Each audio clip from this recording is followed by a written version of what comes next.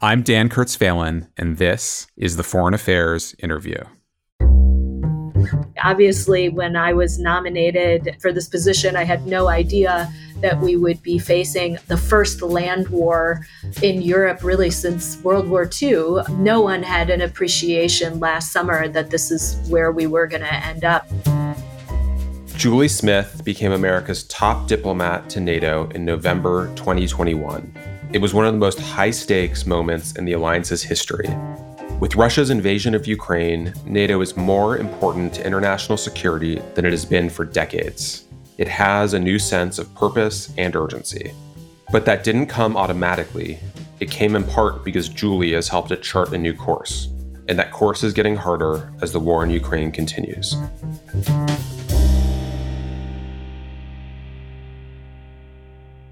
Julie, welcome to the show. Thank you. You are preparing for what may be the most notable NATO summit in many years, if not in decades, in Madrid in late June. But I want to start by going back to a piece you wrote for Foreign Affairs before another rather notable NATO summit in 2018. The question then was what President Trump was going to do. Would he deny the United States Article 5 commitments to defend its allies in NATO? Would he attack our allies? Would he withdraw from NATO? You noted in that piece the limits of what NATO could accomplish without real U.S. leadership. And there were, of course, fears during the Trump administration that NATO itself would wither. You then arrived at NATO headquarters as the new ambassador in November 2021. To what extent had the actions of the previous administration really affected the alliance? What was the state of the alliance and the state of U.S. credibility within the alliance when you got to NATO? Well, I think when I arrived, first and foremost, the mission had been without an ambassador for quite some time. And it was also recovering from 2 years of operating during a pandemic where many people actually had not been working remotely and had been coming into the office every day. So it was a team that was eager to get back to work in a kind of semi-post-COVID environment, although we still grapple with COVID. And it was a mission that was eager to actually have an ambassador in the seat. In terms of the last administration, there was a sense that President Trump's comments, both during the campaign in 2016 and after his arrival in the Oval Office, did call into question America's role in the NATO alliance. Traditionally, America has a very unique position in the alliance. America leads, always has led inside NATO. And at the time, in the last administration, we had a president that during the campaign had actually called into question whether or not America's Article 5 commitments could be contingent on countries' ability to meet the target of spending 2% of GDP on their defense. And laying out the Article 5 commitment as more of a transactional operation definitely spooked the herd and created a lot of uncertainty about America's intentions, what President Trump wanted to do during his tenure as it related to the alliance, open-ended questions about whether or not he would even attend some future summits. Now, at the end of the day, some of what he had suggested on the campaign didn't actually turn out to be how he pursued or approached NATO in practice. But there was a sense that it was time for a reset. By the time I arrived, again, I was excited to try and lift up the team, lift up morale, try to send a clear signal on President Biden's determination to revitalize alliances. And ever since then, that has definitely been my focus and the focus of the entire mission. And frankly, I think we've done a good job because we're now in a position where we've seen unprecedented levels of unity, and we're in a situation where the allies are clearly radiating and projecting a common sense of resolve as well as it relates to Russia and Ukraine. I think it's fair to say, without rendering judgment on the wisdom or not of the basic policy decision, that the withdrawal from Afghanistan had also undermined trust in the alliance. And there were certainly lots of complaints from U.S. allies, especially NATO allies, about U.S. communication, about the way that unfolded. What was the state of the conversation about Afghanistan withdrawal, and what were the lessons that you and the rest of your team took from that as you went into the Ukraine decision? Yeah, you're right. In the fall of 2021, there was some increased tension across the alliance over the decision by the United States to withdraw from Afghanistan. Some allies had raised concerns about the way in which the United States had consulted on that decision. Some allies felt that they hadn't been consulted enough on that particular decision. And we also had in the fall of last year some fallout over AUKUS in particular. So when I arrived in late November, early December, what was happening already was a very intense effort to return to the practice of intense consultations. And what we did in those final weeks of 2021, all the way up to present day, is a very concerted effort to ensure that at every turn, whether it's on particular US policy decisions or our views on a NATO related matter, we have doubled down on consultations across the alliance. And we've heard some allies say we've never seen consultation like this throughout the history of the NATO alliance. So there does seem to be now an appreciation that the United States is making a good faith effort. And whether it's the nuclear posture review or the global posture review or the national defense strategy or our views on Russia, Ukraine, or China, we are making sure that our allies are familiar with our thinking even before some of the decisions have been finalized. And then certainly after a decision has been made, we've worked to brief allies on the thinking behind that decision and what our position is rooted in, what kind of thinking it's rooted. I mean, consultation has this almost technical feel to it, but it just means a lot of talking about things. It's straightforward as that. Well, yeah, it's literally flying people in and doing in-person briefings to the extent that you can. Occasionally, we've had virtual briefings. But if you look at the list of visitors that came through Brussels from late 2021 into the last couple of months, I mean, virtually every senior member of the administration, normally you'd have visits by the Secretary of State, Secretary of Defense, because that's just normal NATO business through a ministerial schedule. But we've had, the DNI, Avril Haines, we've had Bill Burns from the CIA, we've had assistant secretaries, deputy secretaries, Wendy Sherman, Colin Kahl from the Pentagon. Countless folks come through and sit and listen from allies about their concerns. So, for example, in the case of the NPR, we understood that allies had concerns. And so we had several This is the nuclear posture review, the nuclear posture review, to hear from allies, what are your concerns? What are you worried about? What do you want to make sure we understand about your views and your position on how this decision could land? And then we take that back based on those consultations and then have a discussion here in Washington, eventually reach a decision, and then come back again and have another briefing. So yes, it's talking, it's briefing, it's debating, but the key piece here is listening.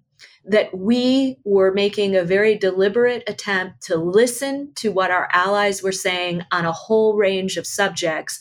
And the narrative about the prior administration was that they could have done a better job of listening. And so we really have turned to consultation as a key part of our strategy in terms of revitalizing alliances.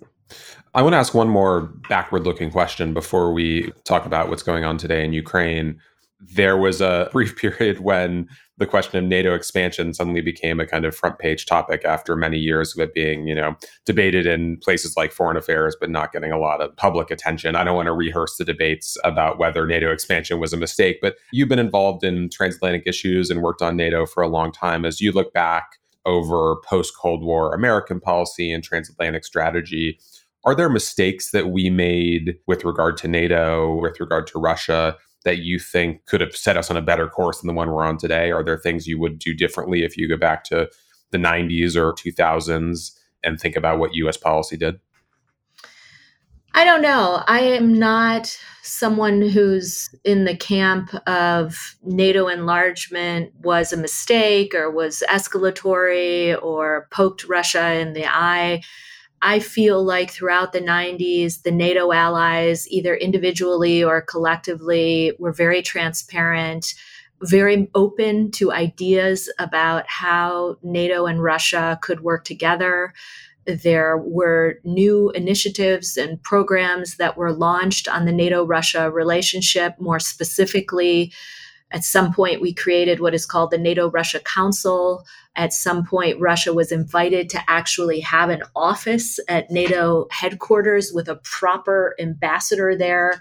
So I think if you talk to the Russians, they have what I would describe as sometimes revisionist history of some sort of conspiracy where NATO came together and decided to take advantage of Russia being in this weakened position. But when I look back, I see an alliance that was fairly open-minded about its future relationship and was very transparent on the conditions under which it would add new members, why it was adding new members. We had the NATO-Russia Founding Act that set the conditions on how and when and whether NATO troops would ever be present in those new member states. So it wasn't as if NATO blindsided Russia, that they didn't understand that enlargement was underway.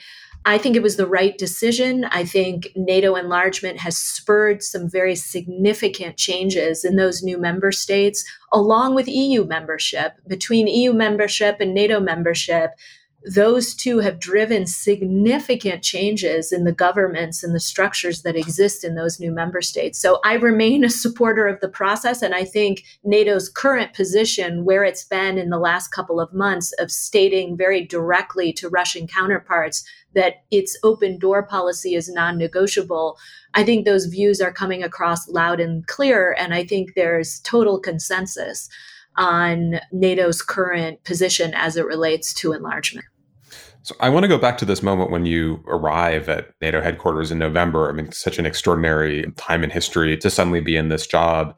What was it like to start the job at that moment? Did you know at that point that Ukraine was going to dominate the next many months of your life? And we were already running articles predicting it. I'm sure American intelligence was briefing you on that.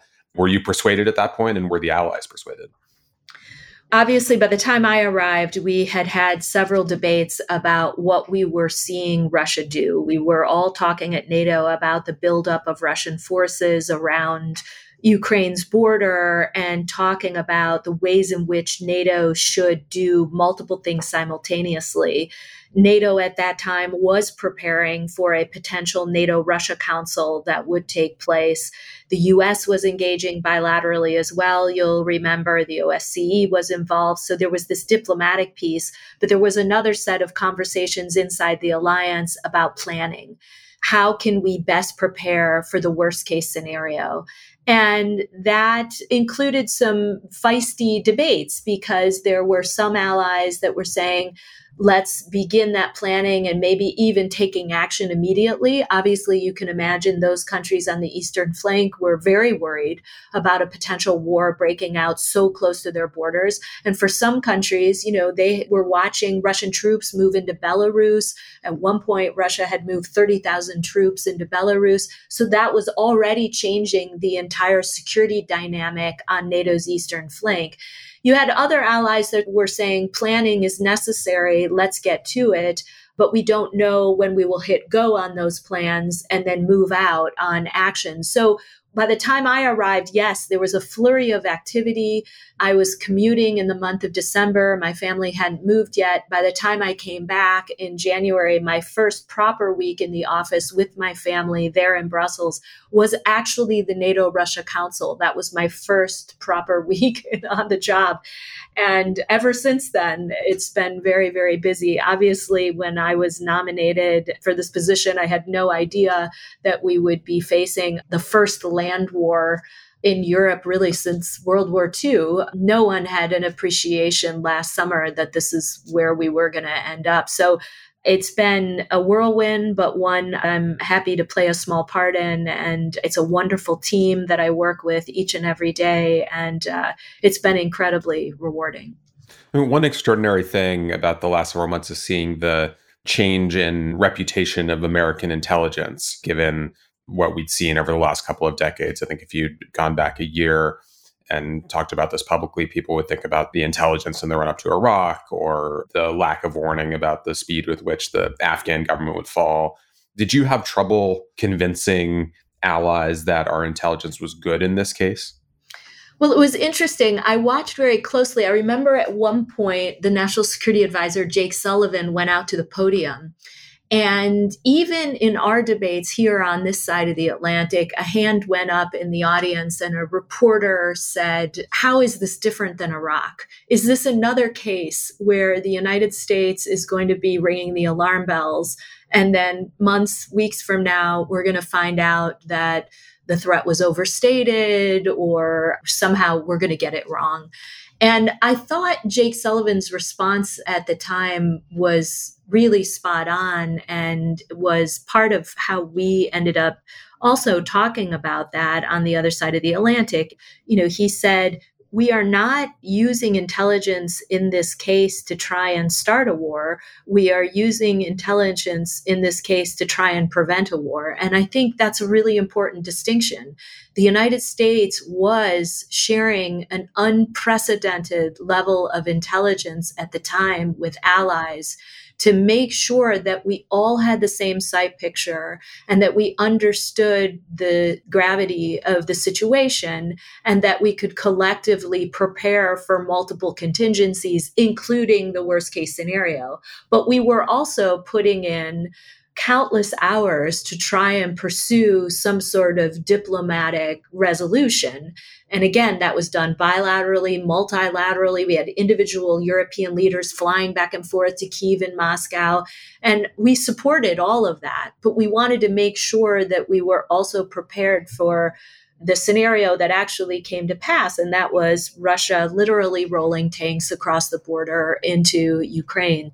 And it sounds like it was a matter of kind of showing our work in a way that we had not in the past, kind of giving people the texture and details and raw intelligence in some sense in a way that we did not in the past. Yeah. And, it was interesting, despite doing all that, I think there were still some folks in our own country and around the world, including on the other side of the Atlantic, that even up until those last few days were skeptical. I think we all hoped it wouldn't come to that, right? So you're going to put your faith in hopefully some belief that, okay, maybe he won't really do it.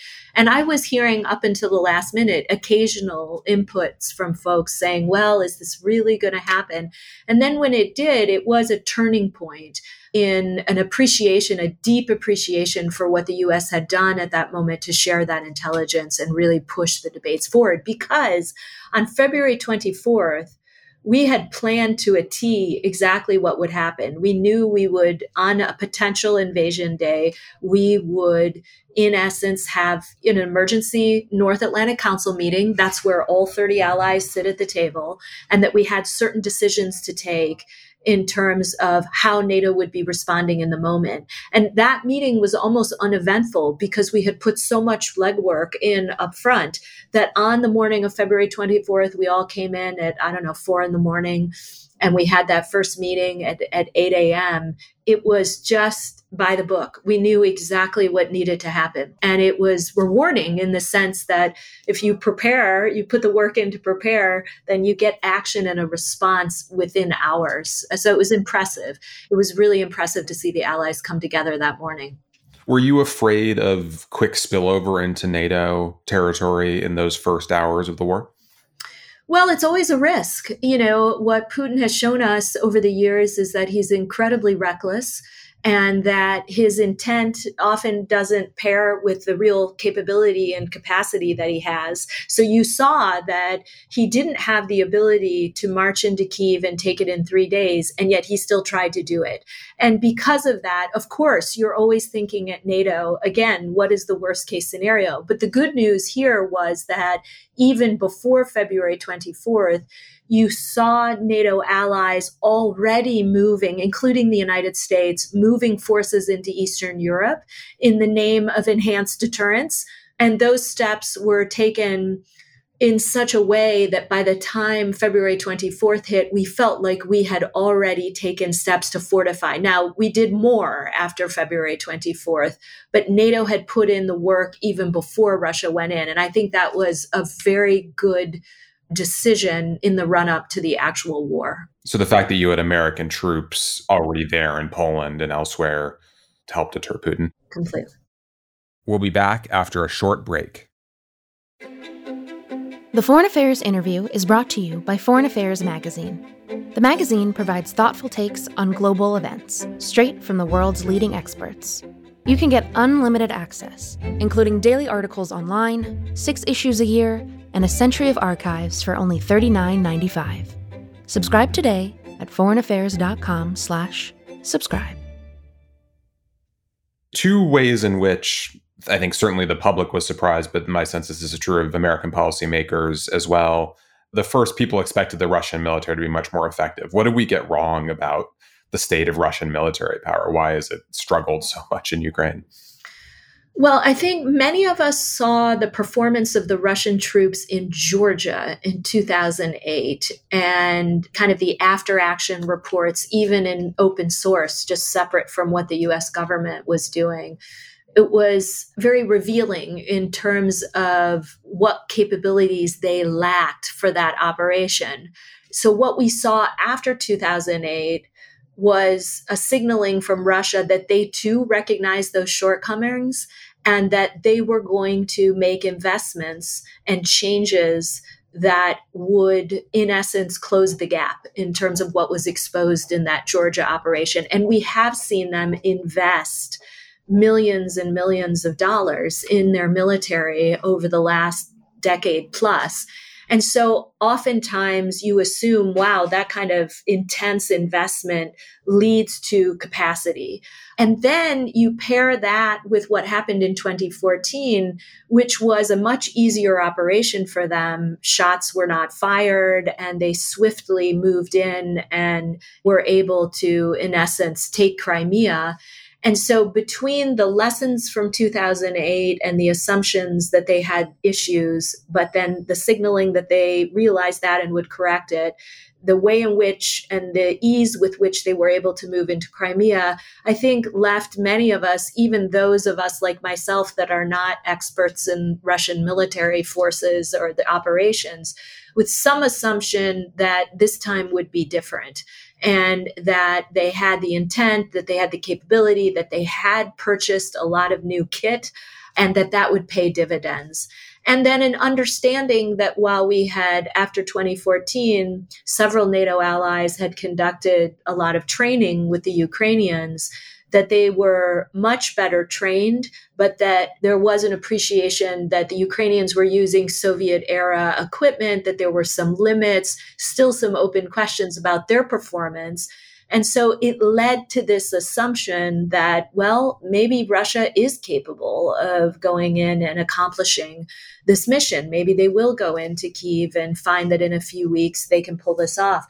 But of course, as we all know now, it was the complete opposite, that those logistics problems, command and control, leadership, morale, the corruption that has plagued the Russian military forces, all of that has not been addressed and continues to plague Russia and Russian military forces, and is in this day, as we sit here and talk about it, really, this still plagues their operations, even as they've reduced the size of their mission right now and have turned their focus mostly to the east. So, yeah, I think all of us collectively, observers in Europe, observers here in the United States, many of us made an entirely different set of predictions as it related to Russia going into Ukraine. And we've been so impressed to watch the performance of the Ukrainian forces. It's just been remarkable. Right. But part of that was underestimating the Ukrainians, not just overestimating the Russians. Yeah. I mean, I think the rest of us were surprised as well by the extent of the European reaction, especially probably the German reaction in the days after the invasion. And, you know, contrary to recent history, in many cases, we saw the Europeans moving faster and going farther than the Americans were prepared to at certain points when it came to sanctions and other things. Did that surprise you? Yes. As an old Europe hand, I will tell you that there have been countless surprises in the last couple of months. I've kind of described it as the impossible becomes possible. I mean, we could talk about Germany in just a second, but there have been so many other twists and turns in how Europe has responded. We've had the Swiss freezing assets in ways that we just haven't seen. We've had Norway turn its longstanding policy on not sending weapons to parties to a war, to a conflict, turning that policy on its head. And now Norway's providing lethal assistance to Ukraine. We've had the European Union in a, quote, peace facility decide to allocate $2 billion worth of assistance towards security assistance to Ukraine. I never thought I would see something like that. I think many of us were surprised, but also enthusiastic about that decision by the EU. And then, yes, the Germany piece is perhaps most surprising of all. Again, if you had told me a year ago that it would be this particular coalition, which is delicate and complicated, with social democrats in the lead, that this, working with the Greens and the FDP, if you would have these three coalition partners go out 3 days after Russia goes into Ukraine and make this grand announcement about Germany meeting its commitment on spending 2% of GDP, investing more in their defense, providing assistance, lethal assistance to Ukraine quite openly, I would have told you that you were dreaming. So this has been a remarkable moment in transatlantic history, but also European history and the history of individual allies. And what Germany decided to do, what Chancellor Scholz decided to do, has had a significant impact on the thinking in other national capitals. I can't tell you how many times other NATO allies have come up to us and said, well, wow, Berlin's taking these really bold decisions. We're going to take a fresh look at our policy on X, Y, and Z. It varies by country, but there's been this element of inspiration in bold thinking. And I think we have to be grateful that Berlin took this decision and has, in fact, pushed others to be as bold in other categories. So yeah, it's been really remarkable to watch this story unfold in terms of the response to February 24th. And people like to write these stories and issue last rites on transatlantic unity. And there are a number of stories floating around right now, but that is not the story. Of course, we disagree. Of course, we have different perspectives. That's what working at NATO is all about. That's how you work in multilateral organizations. There are debates, but it is a story of unity and resolve fundamentally. And I think we will look back at this moment on this period of time as a pivotal moment in the transatlantic relationship. What worries you about keeping that unity together and sustaining that resolve over time? And I mean, even taking your point, there certainly are reasons to think it's going to be hard to maintain that given the political costs, the risks, food prices, energy prices, everything else. What concerns you and what can be done to sustain that? Well, look, maintaining unity takes work. And nobody can step back and assume that the level of unity that we have right now is sustainable over, let's say, many, many months or years. So we will continue to work with our allies to address the issues now that are bubbling to the surface. There's a broader set of issues now at play above and beyond the war in Ukraine. There are concerns around the world about food security, which we're spending a lot of time on. There are concerns about energy prices and the decisions that have just recently been made in the European Union to their reliance on Russian oil and gas. And there are broader concerns in the wake of the pandemic just about the global economy and how the war is going to impact our societies, our publics, and public opinion on this war. Right now, I think most Europeans understand the severity of the situation, the seriousness of this, and the reason why we all have to hold the line and work together to support Ukraine in this moment, what it represents above and beyond the conflict between Russia and Ukraine, that it says a lot about the future of the rules-based order. It says a lot about democracy. It says a lot about territorial integrity and sovereignty. And so we will have to keep working at it. Given the likelihood that this war goes on in one form or another for a long time, it doesn't seem like we're especially close to a negotiated outcome. Given where things are on the battlefield, neither the Ukrainians nor the Russians seem especially inclined to bend on kind of key demands at this point. The risk of escalation between Russia and NATO and Russia and the United States seems to grow over time. What worries you when it comes to escalation? Well, we spend a lot of time thinking about escalation, and I turn to President Biden all the time to make sure I understand, again, what his objectives are, where he wants America to engage, where he doesn't. I mean, one thing that's changed is the types of assistance that we've provided to Ukraine. And that's because the conversations we have with them on a daily basis are evolving, thanks to events on the ground. And while we were focused early on things like air defense and ammunition, we've had conversations with them about coastal defense. We've had conversations with them about the need for armored vehicles and now advanced rocket systems. But there are some things that haven't changed. What hasn't changed is the president's determination to avoid making NATO a party to this conflict. And NATO allies are agreed in that position. No one inside the NATO alliance is suggesting that NATO start providing lethal assistance. Individual NATO allies are providing assistance, but NATO as an organization is not. And we were all clear in that. The president has been clear in stating that American troops will not be part of this conflict. And I don't see that changing either. So yes, we will have to continue to have our conversations about escalation and escalation management and ensure that our effort has to be to stop the conflict, to stop the war in Ukraine and ensure that it doesn't expand beyond Ukraine's borders. So that will continue to be part of my objective in Brussels, but also my colleagues back here in Washington. The Ukrainian government has praised the United States and other NATO allies, has been critical at moments of NATO itself as an institution. One thing that the foreign minister of Ukraine has said is that he sees an element of hypocrisy, and I'm quoting him here, when it comes to the eager acceptance of Finland and Sweden as opposed to the stance on Ukraine when it comes to NATO membership. How do you respond to those kinds of criticisms? Do you see a double standard there? Well, look, every single aspirant has its own path to membership. And every aspirant has had a different relationship with NATO over time.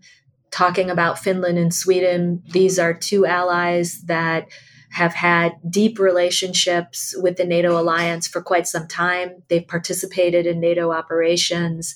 They have exceptional militaries. They spend 2%.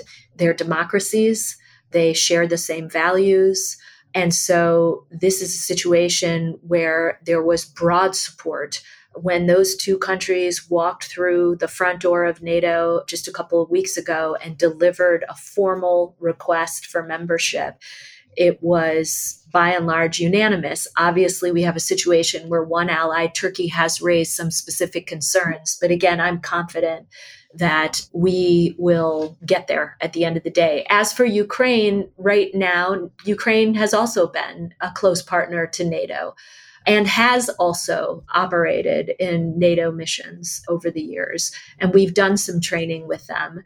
But right now, the focus is on ending the war in Ukraine. And then, as we've stated many times, NATO's door remains open, and we will leave it to President Zelensky to determine whether or not he wants to revisit or maintain Ukraine's current stance on NATO enlargement. That's not something the U.S. would trade away in a negotiation with Russia at some point. No. First of all, this isn't a U.S. decision. I mean, this is a NATO decision. NATO enlargement rests with the aspirant country and the 30 members of the alliance, and it has to be a decision that is made via consensus.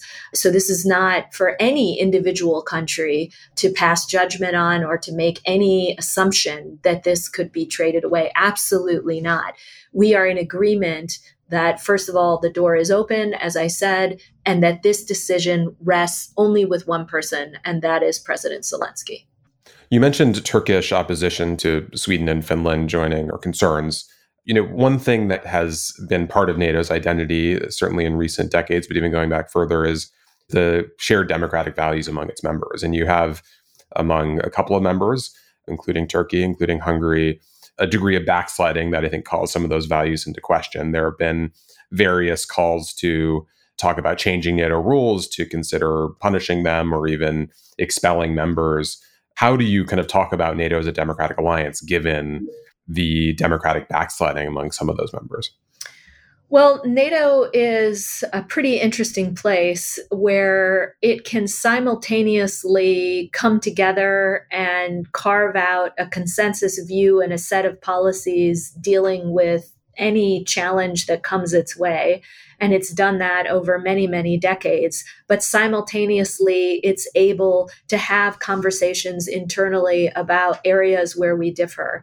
And on the question of values, we do spend time talking about our values. We do talk about the necessity of preserving those values and protecting them, particularly in this moment, because Ukraine is very much about protecting and defending one of our core values. And that is, well, several of them: democracy, state sovereignty, territorial integrity, the right to defend oneself. And so the values piece will be part of the debates on the strategic concept. You're going to see a reference to that.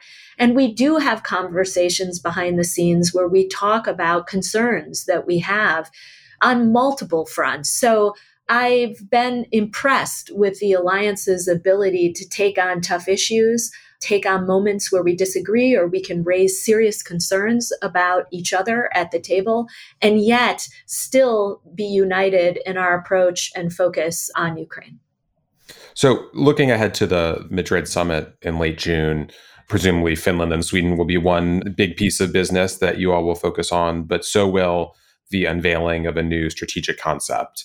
If we look back a year ago, the conversation about NATO was what role it would play in U.S. competition with China. And you wrote a great piece for Foreign Affairs with Tori Taussig a couple of years ago called The Old World in the Middle Kingdom about what role Europe and the transatlantic alliance should play in competition with China broadly.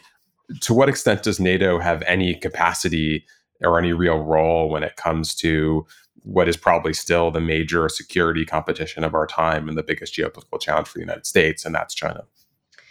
Well, there's some good news here, and that is that for the first time in its history, in 2019, NATO conducted a China review where it stepped back and tried to better understand how China can challenge the security of the alliance and the degree to which NATO should turn its attention to China, both just in itself as a competitor, a systemic rival, but also how NATO should cope with China's increasing activities and presence in the Euro-Atlantic area.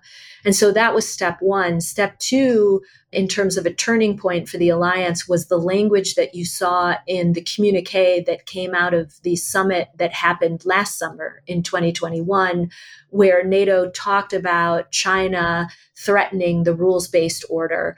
That was a turning point because normally in NATO documents, China doesn't merit a mention. And in fact, in the last strategic concept, which was released in 2010, there's no mention of China whatsoever. Now, fast forward to this Madrid summit that's coming up at the end of June, there will be a new strategic concept. You're going to see significantly altered language as it relates to Russia for all the obvious reasons. And if folks are listening would like an interesting homework project, just pull up the 2010 strategic concept and look at the language on Russia. It's radically different from the environment that we find ourselves in today. The language is much more hopeful. You're going to see a different tone as it relates to Russia. But what my prediction is that you will also see mention of China in the strategic concept. And there we're going to be talking about China, but also what's been interesting in the last few months is to look at the China-Russia relationship more closely, because it wasn't more than a couple of months back when we saw the two come out and issue this big statement on their no limits partnership. The two actually had a joint statement on NATO enlargement. So that's a change. You see China parroting Russia's messages on Ukraine. You've seen some joint exercises with the two of them. That relationship is evolving, and there's more of a strategic alignment that we've seen in recent years. And for that reason, NATO is going to have to respond to that and talk about the tools it needs, and the resources it needs to cope with that particular challenge, again, in the Euro-Atlantic area. So this is part of the conversation, despite the fact that Russia remains front and center.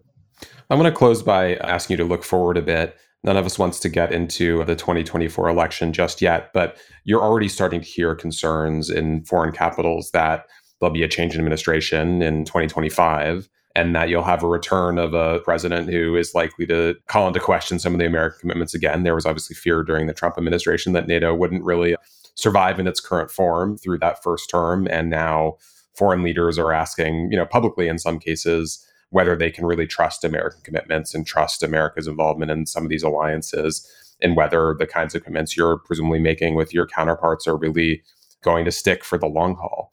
How do you reassure allies that these commitments are for real, given that we could have a changed administration and a president who could call them back into question again in just a couple of years? Well, first and foremost, a couple things on that. I'd say I'm focused on the president that I work for right now. I'm focused on this current administration, the goals of this president, his commitment to revitalize alliances, and my role in achieving that objective. Secondly, I would say what I often remind European allies about is the fact that the NATO alliance benefits from deep bipartisan support on both sides of the aisle. Of course, if you run the halls of Congress, you may stumble on a small number of folks that sometimes express skepticism or concern about NATO policies, whether it's enlargement or burden sharing or whatever. But by and large, the majority of folks, and the polling data supports this, there aren't many issues that benefit from strong bipartisan support, but NATO happens to be one of them. There is an appreciation about the value of America's commitment to the alliance, the value of American leadership in the alliance, and the value of what the alliance does for our own security. And that Europeans do step up, and that they are spending more, and that in this moment, they are providing assistance to Ukraine, and they have moved their troops to Eastern Europe. So the value of our collective efforts in this moment, I think, comes shining through. And in all of the delegations that I've seen, and I've seen many in recent months come through, both Republicans and Democrats, that message has been crystal clear. So I'm going to put my faith in that and, again, stay focused on the current administration. We'll get to 2024 when it arrives. But it's fair to say that some of the complaints that President Trump had in the 2016 campaign have been, in some ways, overcome by events after the invasion of Ukraine. Sure. It is a remarkable moment. It absolutely is a remarkable moment, again, in transatlantic history. And this unity and the shared resolve is very real, and I feel it each and every day. Julie Smith, thank you so much for joining us, especially at such an intense moment in NATO's history. Thanks for the invitation.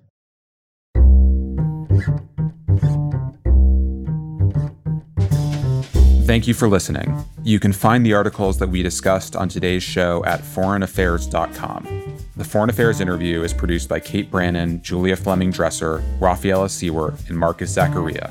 Special thanks also to Grace Finlayson, Caitlin Joseph, Nora Revenaugh, Asher Ross, and Gabrielle Sierra.